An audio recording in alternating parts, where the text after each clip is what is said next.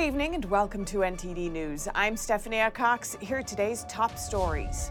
2 surprising exits of popular TV hosts and one CEO, all in less than 24 hours.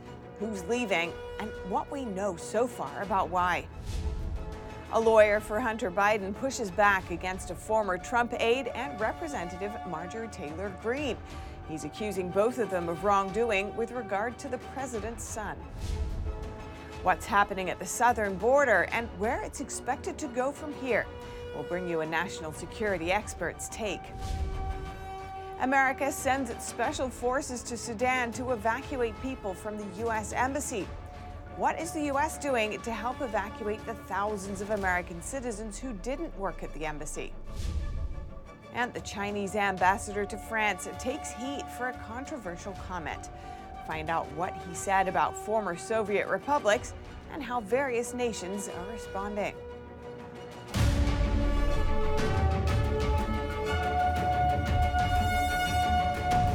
Two major departures in the news industry. Fox News is parting ways with primetime host Tucker Carlson, while CNN fires host Don Lemon.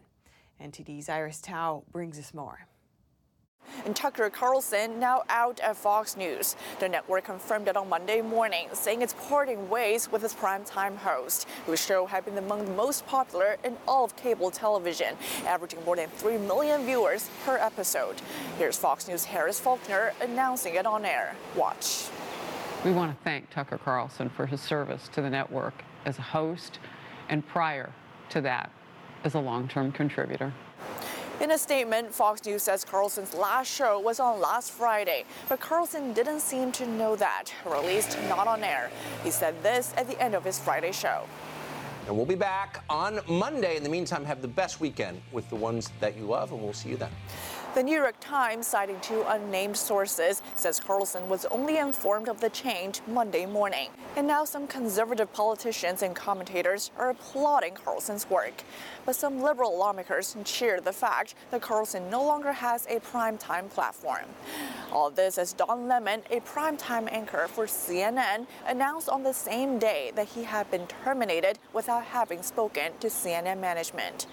Meanwhile, CNN is now calling Lemon's claim inaccurate, saying he was offered an opportunity to meet with management. Reporting from Washington, D.C., Iris Tao, NTD News. And a lawyer for Hunter Biden is accusing multiple conservatives of wrongdoing with regard to the president's son. This just days after allegations that President Biden's campaign covered up the laptop story. NTD's Arian Pazdar has the latest. Hunter Biden attorney Abi Lowell is going on the offense to defend the president's son. He sent a letter about Congresswoman Marjorie Taylor Greene to the House Oversight Committee on Monday. Lowell calls Greene's statements about Hunter Biden a spray of shotgun pellets of personal vitriol. The letter also links videos in which the Congresswoman talked about Hunter Biden. He was engaged in an actual human trafficking ring, and he was paying a lot of money for it. Lowell says Greene's allegations aren't ethical and that none of these could possibly be deemed to be part of any legitimate legislative activity. After the letter was sent on Monday, Greene tweeted that the entire government has proof Hunter Biden was involved in human sex trafficking and they have done absolutely nothing about it. But just imagine if Hunter's last name was Trump. Meanwhile, on Monday, Lowell also sent a letter to the Treasury Department's Office of Inspector General. He says that former Trump White House aide Garrett Ziegler published 5 suspicious activity reports related to Hunter Biden. Unauthorized disclosure of such reports can be prosecuted. These 2 letters come just days after allegations came out of President Biden's campaign covering up the Hunter Biden laptop story. The campaign at the time dismissed the laptop story as Russian disinformation. Republican Senator Ron Johnson on Sunday said they wrote a letter to interfere in our election to a far greater extent than anything China or Russia could ever hope to do. Arian Pastar, NTD News. Florida Governor Ron Desantis is in Japan today. The potential Republican candidate spoke about the 2024 presidential election ahead of a meeting with the Japanese Prime Minister. I'm not a candidate, so we'll see if and when that changes. And I know many Floridians, and certainly my wife and I, we have great regard for the Japanese people, Japanese culture, and really appreciate what a great ally Japan has been to the United States over many, many decades. And so we're excited to be here to be able to explore more relations with Florida and Japan. Japanese Prime Minister Fumio Kishida told Desantis that Florida is one of the fastest growing states in the U.S. and that he's pleased that many Japanese enterprises are flourishing there. The trip to Japan is part of a 4-country trade mission. Some see it as an attempt by Desantis to beef up his foreign policy credentials ahead of an official announcement that he will run for president in 2024. The Florida governor will head to South Korea, Israel, and Britain after leaving Japan.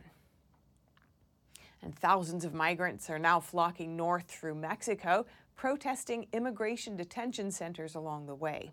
There's 3,000 people in this latest caravan, which is incidentally the same number of Border Patrol agents House Republicans aim to hire with a new bill this week. Here's NTD's Melina Wisecup with the latest on the border crisis.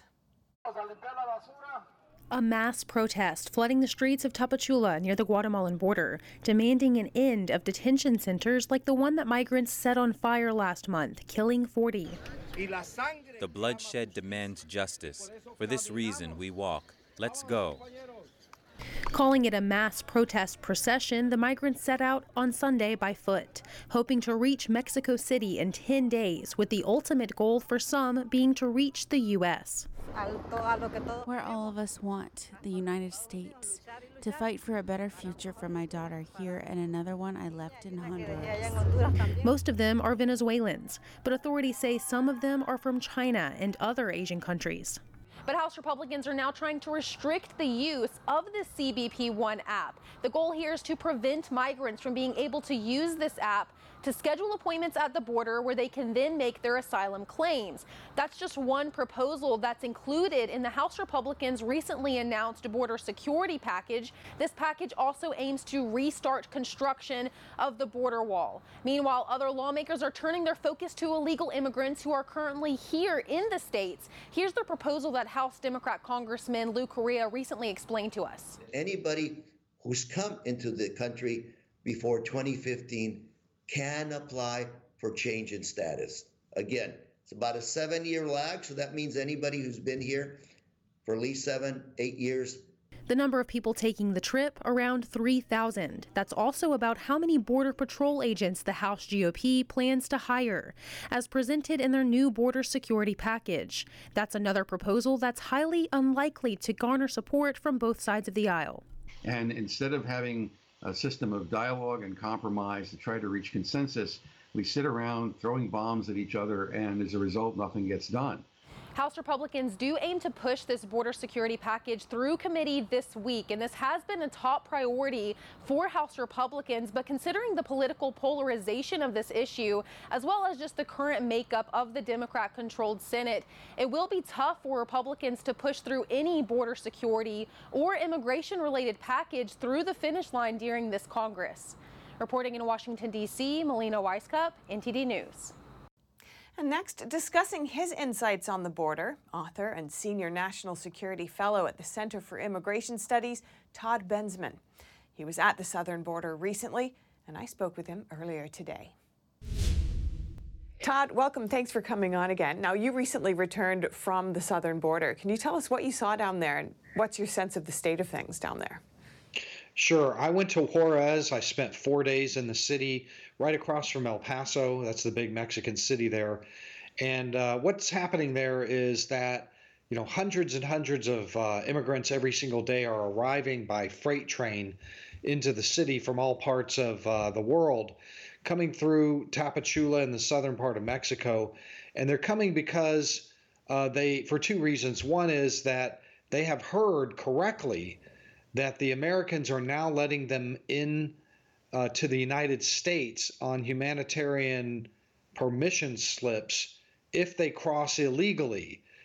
These would be Venezuelans who previously were told you can't come in this way. You have to apply on this CBP One app for a humanitarian parole.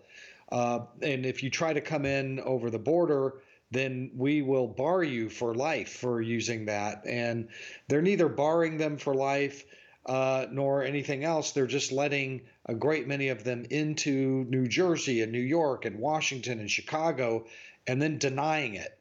But by denying it, they're not turning off any of these immigrants because they have cell phones, and their cell phones are in communication with all the people in New Jersey who just got in this way.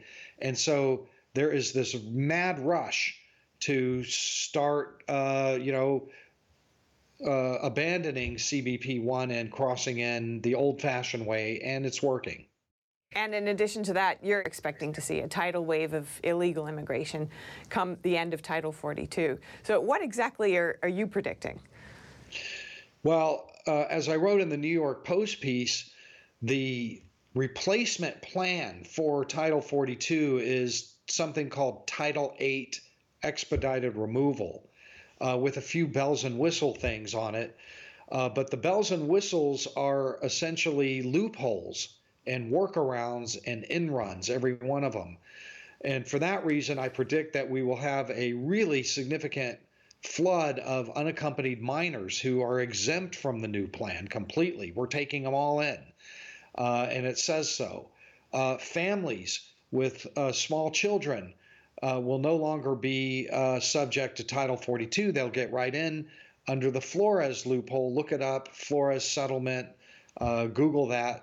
That is it's a court order from 20 years ago that says we can't hold families for longer than 20 days. They all get in. And everybody else just has to say, I'm afraid to go back to Mexico, and they get in, or else they can appeal till the cows come home, and then they get in. So for those reasons, I predict that we will see a very significant surge at the physical border, and so does the Mayorkas DHS, because they are surging aircraft, buses, human resources, material, National Guard, everything to facilitate the quicker, a very quick entry into the United States of all these masses of people so that they don't build up for the TV cameras. And Todd, do you expect what's happening at the border right now, to affect the campaigns leading up to the 2024 presidential election? Well, I think as more millions of people come in, it is likely to affect the fortunes of the Democrats more than the midterms did, because there were only 4 million people in. By the 2024, we should have 8 million people in.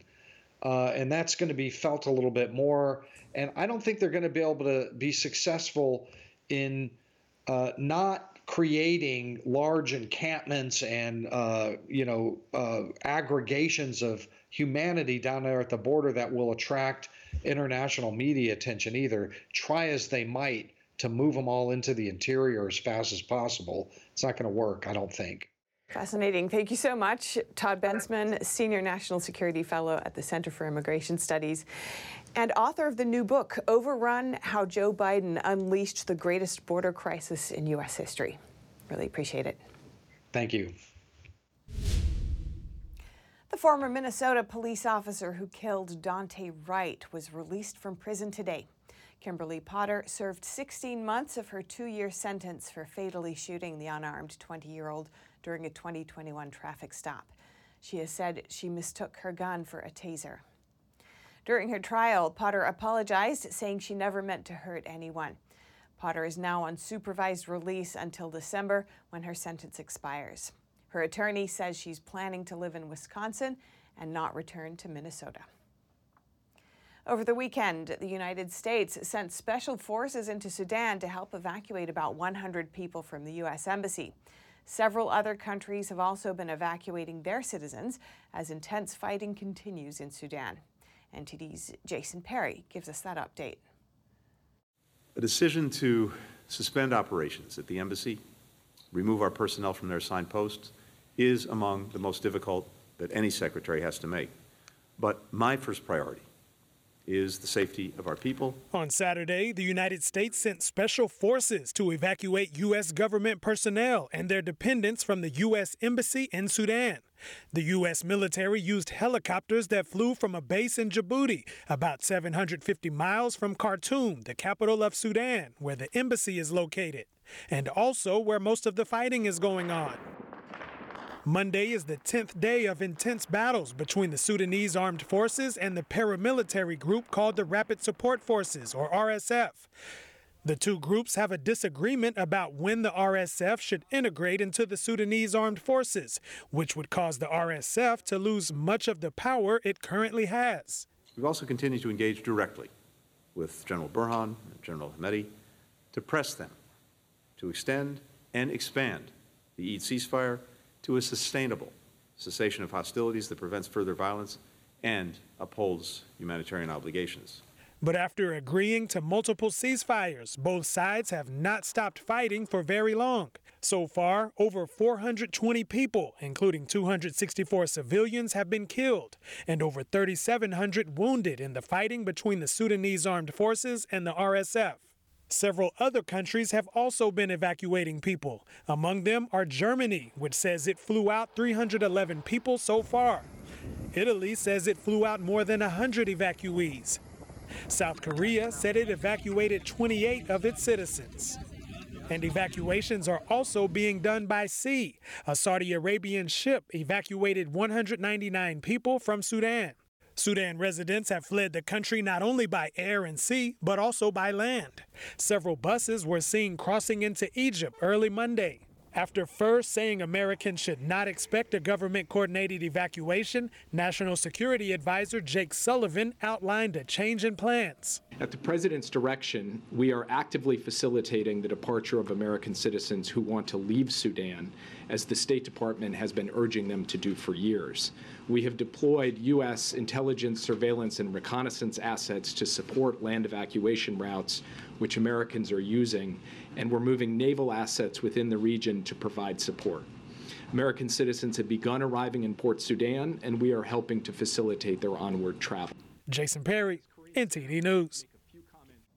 And turning to international politics around Ukraine.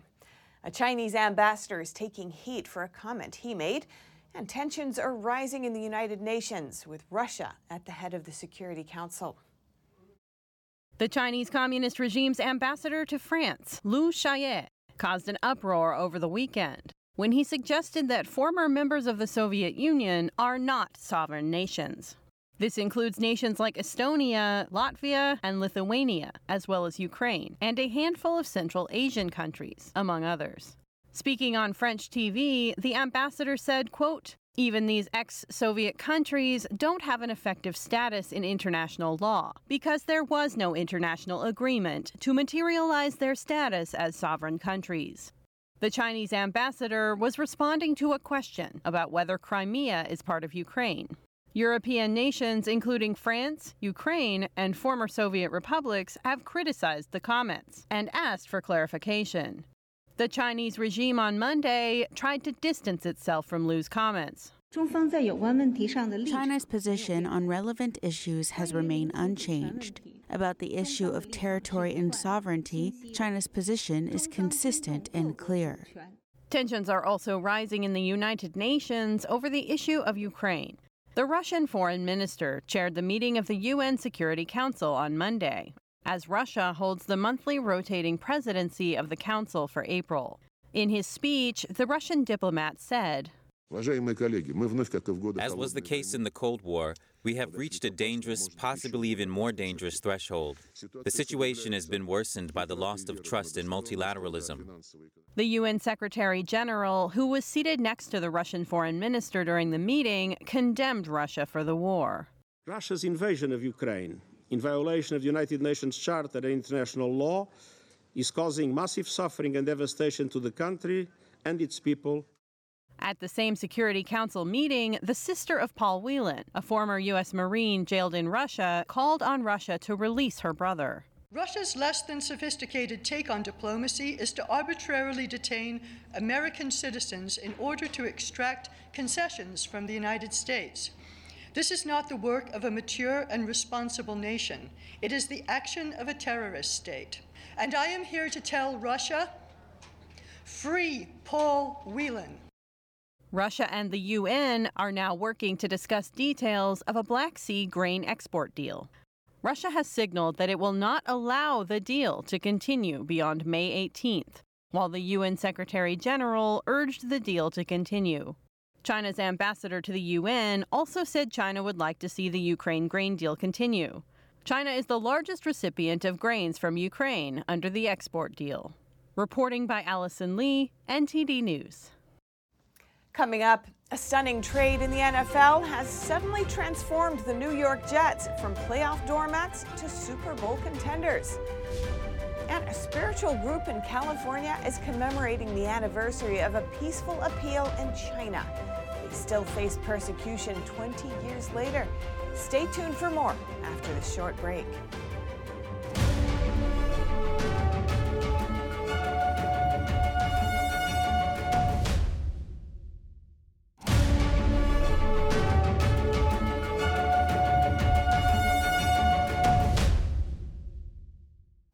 And now to sports news. Here's NTD's Dave Martin with today's top stories. Thank you, Steph. Baseball Commissioner Rob Manfred said today he felt sorry for the fans in Oakland regarding the team's now impending move to Las Vegas. He also denied claims by Oakland's mayor that the team was using their negotiations as leverage to getting a new stadium built in Nevada. Last week, the A's announced plans to purchase land for a new retractable roof ballpark near the Vegas Strip that could be ready by 2027. This came after failed negotiations to build a new stadium in the Bay Area. Oakland Mayor Sheng Tao said, quote, "It is clear to me that the A's have no intention of staying in Oakland and have simply been using this process to try to extract a better deal out of Las Vegas." Manfred disputed that, though, saying owner John Fisher negotiated exclusively with Oakland for years before looking elsewhere. As for the deal with Vegas, there are no specifics on the financials except that it will be a public-private partnership. The A's have been in Oakland since 1968. Meanwhile, Forbes magazine recently valued the franchise at just under $1.2 billion. And for your sports viewing schedule tonight, plenty of playoff action. First in the NBA, a couple of Game 4s as Miami, already up 2-1, hosts Milwaukee, which may still be without the injured Giannis Antetokounmpo. And in LA, the Lakers look to take a commanding 3-1 lead as they face Memphis. And for you hockey fans, another quadruple header of Game 4s tonight. First in New York, the Rangers host New Jersey, looking to take a 3-1 lead. And in Tampa Bay, the Lightning face the Maple Leafs, trailing 2-1. In the later games, Vegas plays at Winnipeg as the Jets need a win to even the series at 2. And in Seattle, the Avalanche look to take a 3-1 lead on the road against the Kraken. And finally, for you baseball fans, 11 games tonight, including the Tampa Bay Rays, who had 19-3 of the league's best record and are a perfect 13-0 at home. They host the defending World Series champion Houston Astros. And that is it for your sports news today. Steph, back to you. Thanks, Dave. And breaking news from the NFL, as the Green Bay Packers are trading four-time MVP Aaron Rodgers to the New York Jets, according to multiple reports. New York will send Green Bay multiple draft picks in return. The news comes 6 weeks after Rodgers declared on the Pat McAfee show that he intended to play for the Jets in the upcoming season. And lastly, tomorrow is the 24th anniversary of a spiritual practice's peaceful appeal in China. Over the weekend, Californians commemorated the day by raising awareness of the group's persecution under China's communist regime. NTD's Jason Blair has that story. Here in San Francisco, practitioners of Falun Dafa are commemorating a peaceful appeal made in 1999 when the Chinese Communist Party first started persecuting the practice in China. On April 25, 1999, about 10,000 Falun Dafa practitioners stood outside of a government office in Beijing, China, to peacefully call on the Chinese Communist Party, or CCP, to end the harassment and suppression of their peers. CCP's police will try to arrest the Falun Dafa practitioners, and that's when they try to go to this police department, and they will say, "Oh, you gotta go to such office to do this and such office to do that," and eventually they went to the Beijing Zhongnan High, that office, the government office. The practitioners appealed for three things: a free environment to practice their faith, the release of 45 Falun Dafa practitioners who were detained in the city of Tianjin at the time, and for all Falun Gong books to be legal in China. That appeal has not been forgotten even overseas 24 years later.